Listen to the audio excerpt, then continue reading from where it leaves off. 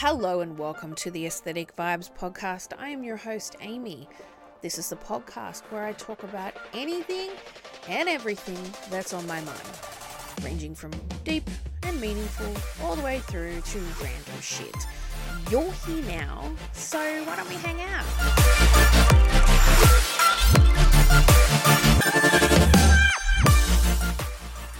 Hello and welcome to the Aesthetic Vibes podcast. I am your host, Amy. Welcome back to part 5 in this Halloween something. I haven't named it yet. Something about a Halloween haunting and like a series of videos. Anyway, you're in part 5. If you haven't seen the other parts, drop in, recommend. I kind of gone with a bit of a tech feel. That sort of stuff always interests me. Technology and danger. So today is no different. I am going to share a short story with you that has been written. It's creepy, but it's also a little fun. So let's get going.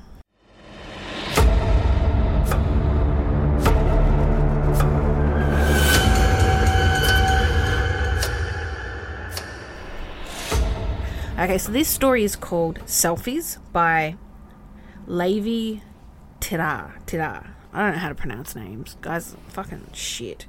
So, what you see throughout this story, so it's very different to the others. The others are just like people just dumping information. This is a proper short story, right? This is the real deal. Like, this is not to say that the others aren't, but this is like a proper ass, where is it? Webcam. Yeah, it's here somewhere. But it's a proper ass short story that was written, published when like for awards, all that type of stuff. Anyway, it's called Selfies. What you find in this there are numbered points in it, and those numbered points indicate a photo number that was taken. So for example, if I say number 733, that's the name of the photo that it was tagged as. It's number 733. If it's 10, you know, 1, 2, 2. Just the number in a particular point in time. And this is a timeline, but it jumps all over the place. So basically, it's got picture 733. And this is one of the last pictures. And it's a girl. She's running down the street into the dark. The street lamps are dim. The light oozes down this sickly kind of yellow colour. And this person can feel her heart beating almost through her chest. And there's a taste of something sour and unpleasant in her mouth. She's running as fast as she can and she has to get away.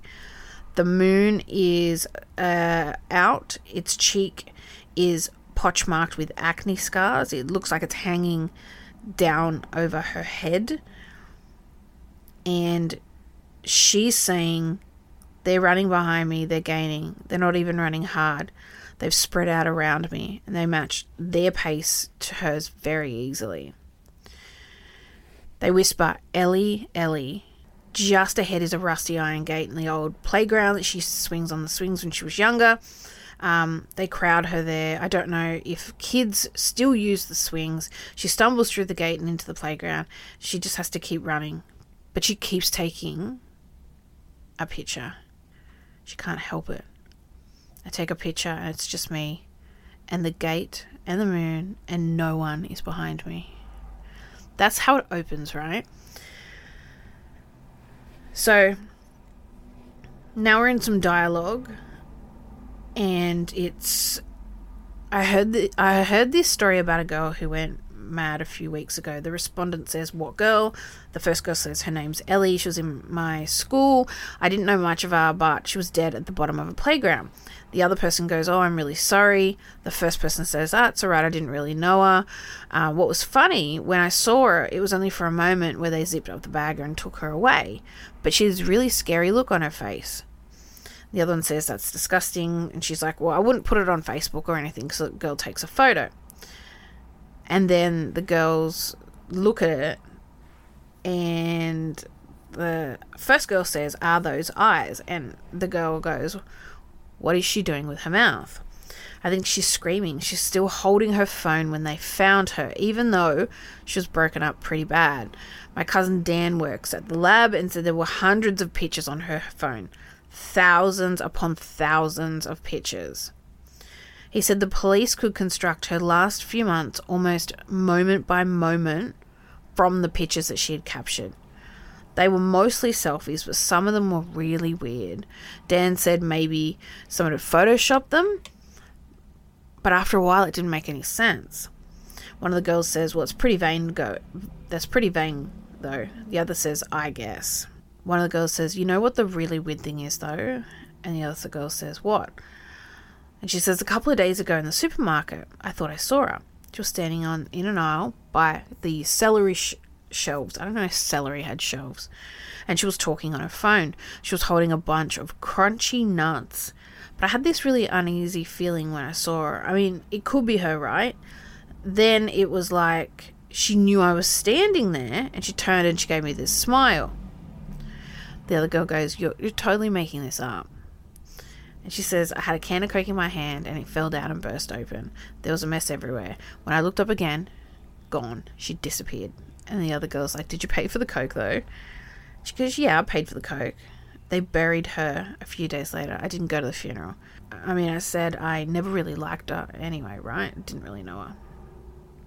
So the girl goes to the mall, or shopping centre as we call it, and she is on the lower level, all the way at the back, where the shops are turning dusty and dark, and there's baby clothes in the store that she hasn't seen in years, a shop for vegan stuff, a video store permanently closed.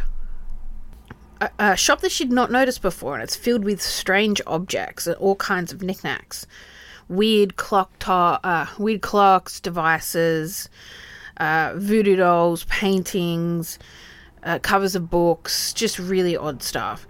At first, she doesn't see anyone else in the shop, and then she hears a cough.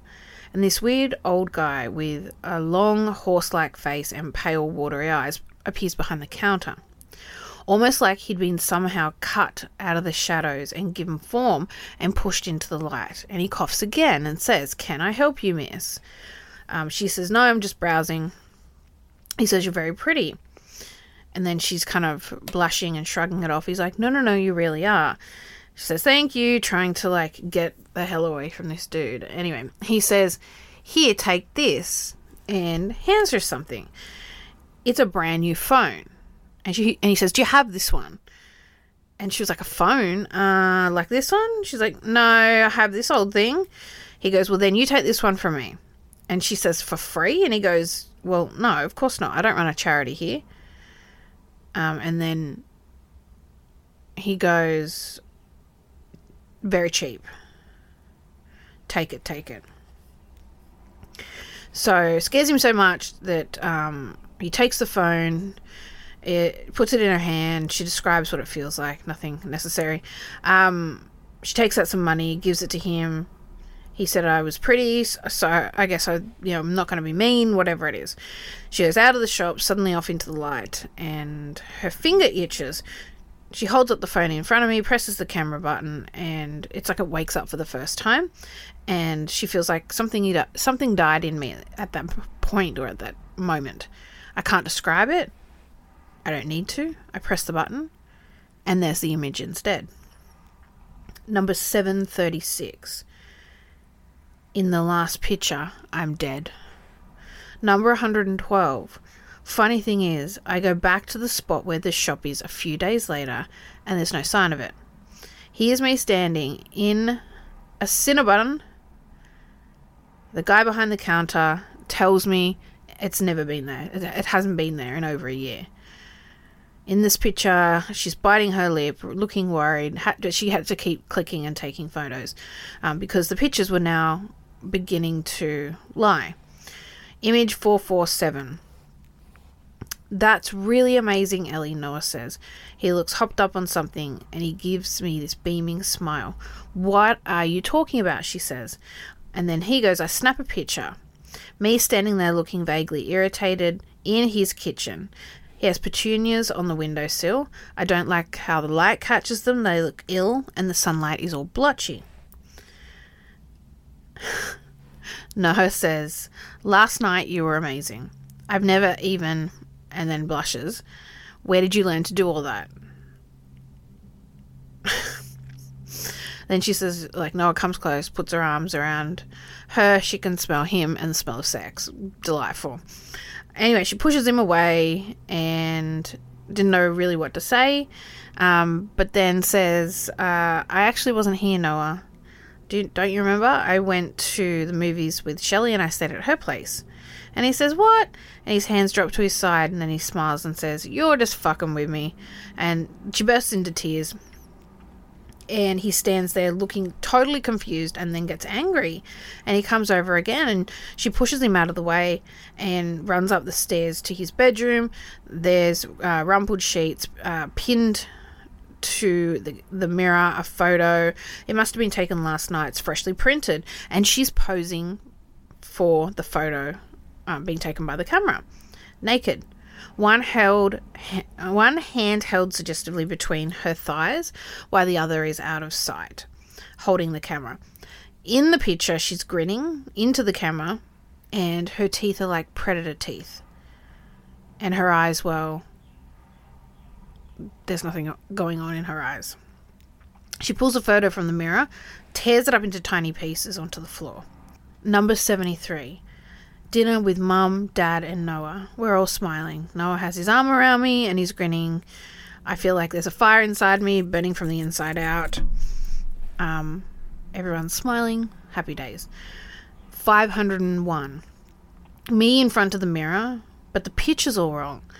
This is after I left Noah's place and gone home. I'm crying as I press the button, but in the mirror of the phone, I'm smiling. 210. Photo 210. This photo is a little blurry because I'm running. I'm on the street and a man's pursuing me. 209. Blurry as I turn away from the man who's speaking. 208. He has a nervous, excited voice and keeps shouting about my phone. We're both caught in the photo, and for a moment his face is almost erotically excited and incredibly terrified. Picture 207. A man approaches me in the street, but he's not in the photo. He wants to buy my phone.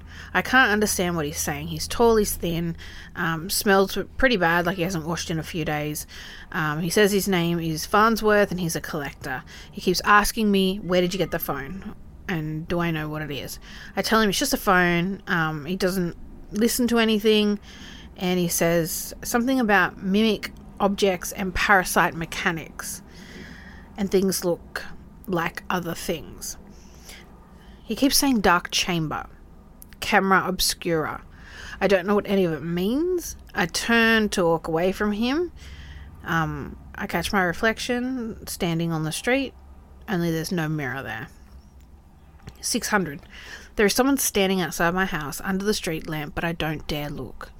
It's so quiet, and nothing moves. Nothing moves, but I know it's there.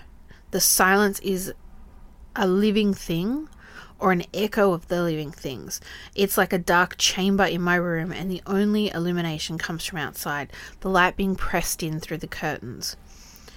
Something is standing outside that lamp. I pull back the corner of my curtains and I don't look out, but I take a picture. In the picture, something with my face is standing outside and it's looking back at me and it's smiling. Picture 342. Someone had slipped an envelope under my door in the night, and when I went to open it, a piece of paper was inside, from a book. Holding up to her face, her eyes are puffy. You can just make out the letters. It says, "The Mad Jesuit Father Enfants," in his 16th century manuscript.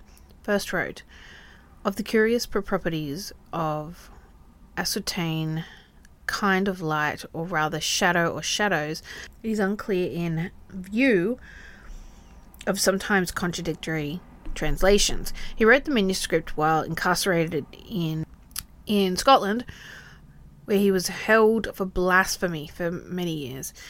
In it, he describes a device which he claimed to have constructed, a sort of optical instrument, or this camera obscura, a dark chamber, for the capture of such anti-light shadows, or possibly, in some translations, notably in the French manuscript of 1953, a soul. So this Jesuit, I apologize, committed suicide or was maybe killed. He died by falling from the top of the monastery to the bogs down below. After reading that, the girl goes, all right, this is kind of gibberish. I don't really get it. That's that. Picture 655. It's blurry because my hand's shaking so much and you can't make anything out. Picture 415. Farnsworth again. I point the phone at him and he shrieks and runs away before I can take his picture.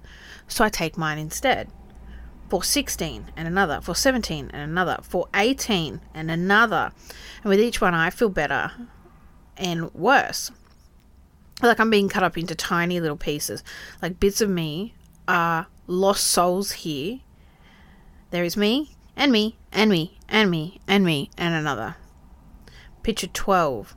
Standing in the park in sunshine with my new phone. I'm so happy, and everything is going to be right.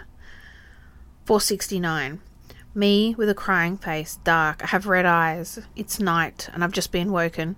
Farnsworth is outside shouting. And Ikari is a spirit torn from your soul by a curse who now lives independently. In some cultures, they believe that every photo takes a little bit away of you. I'll pay you anything, he says. I can hear the dog barking. Give it to me. His voice is so lonely and desperate.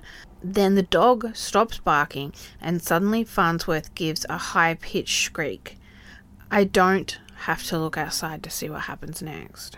6:52 outside the supermarket. 6:53. I go to the supermarket and bump into another customer and mumble, sorry.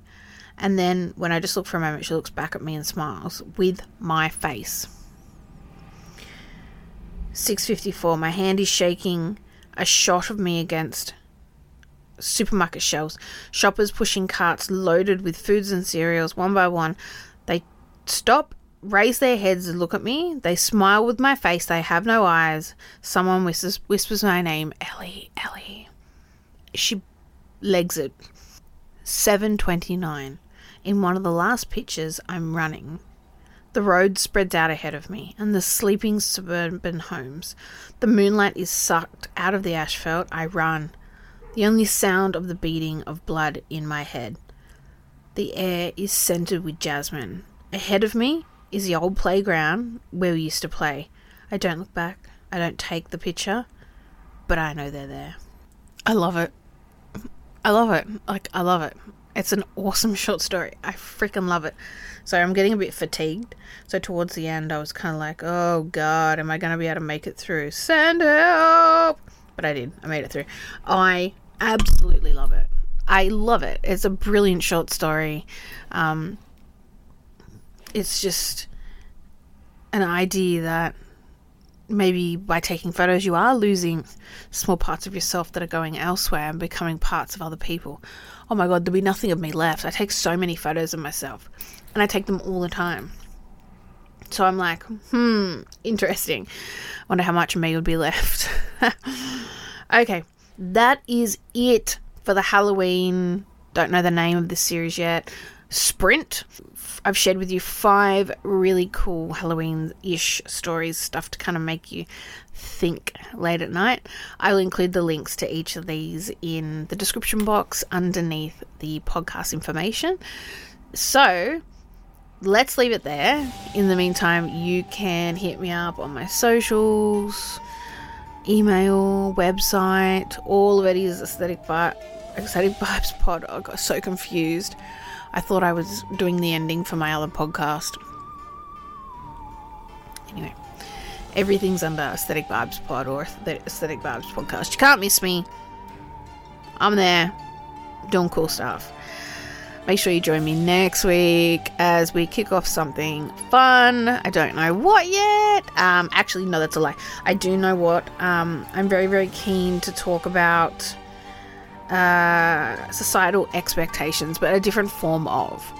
So, have a good one. Stay spooky. Stay safe. Eat lots of Halloween food. I know we will be. We're going to a party. Can't wait. We've just got our costumes sorted. Very happy with myself. So yeah, have a good one. Bye, guys.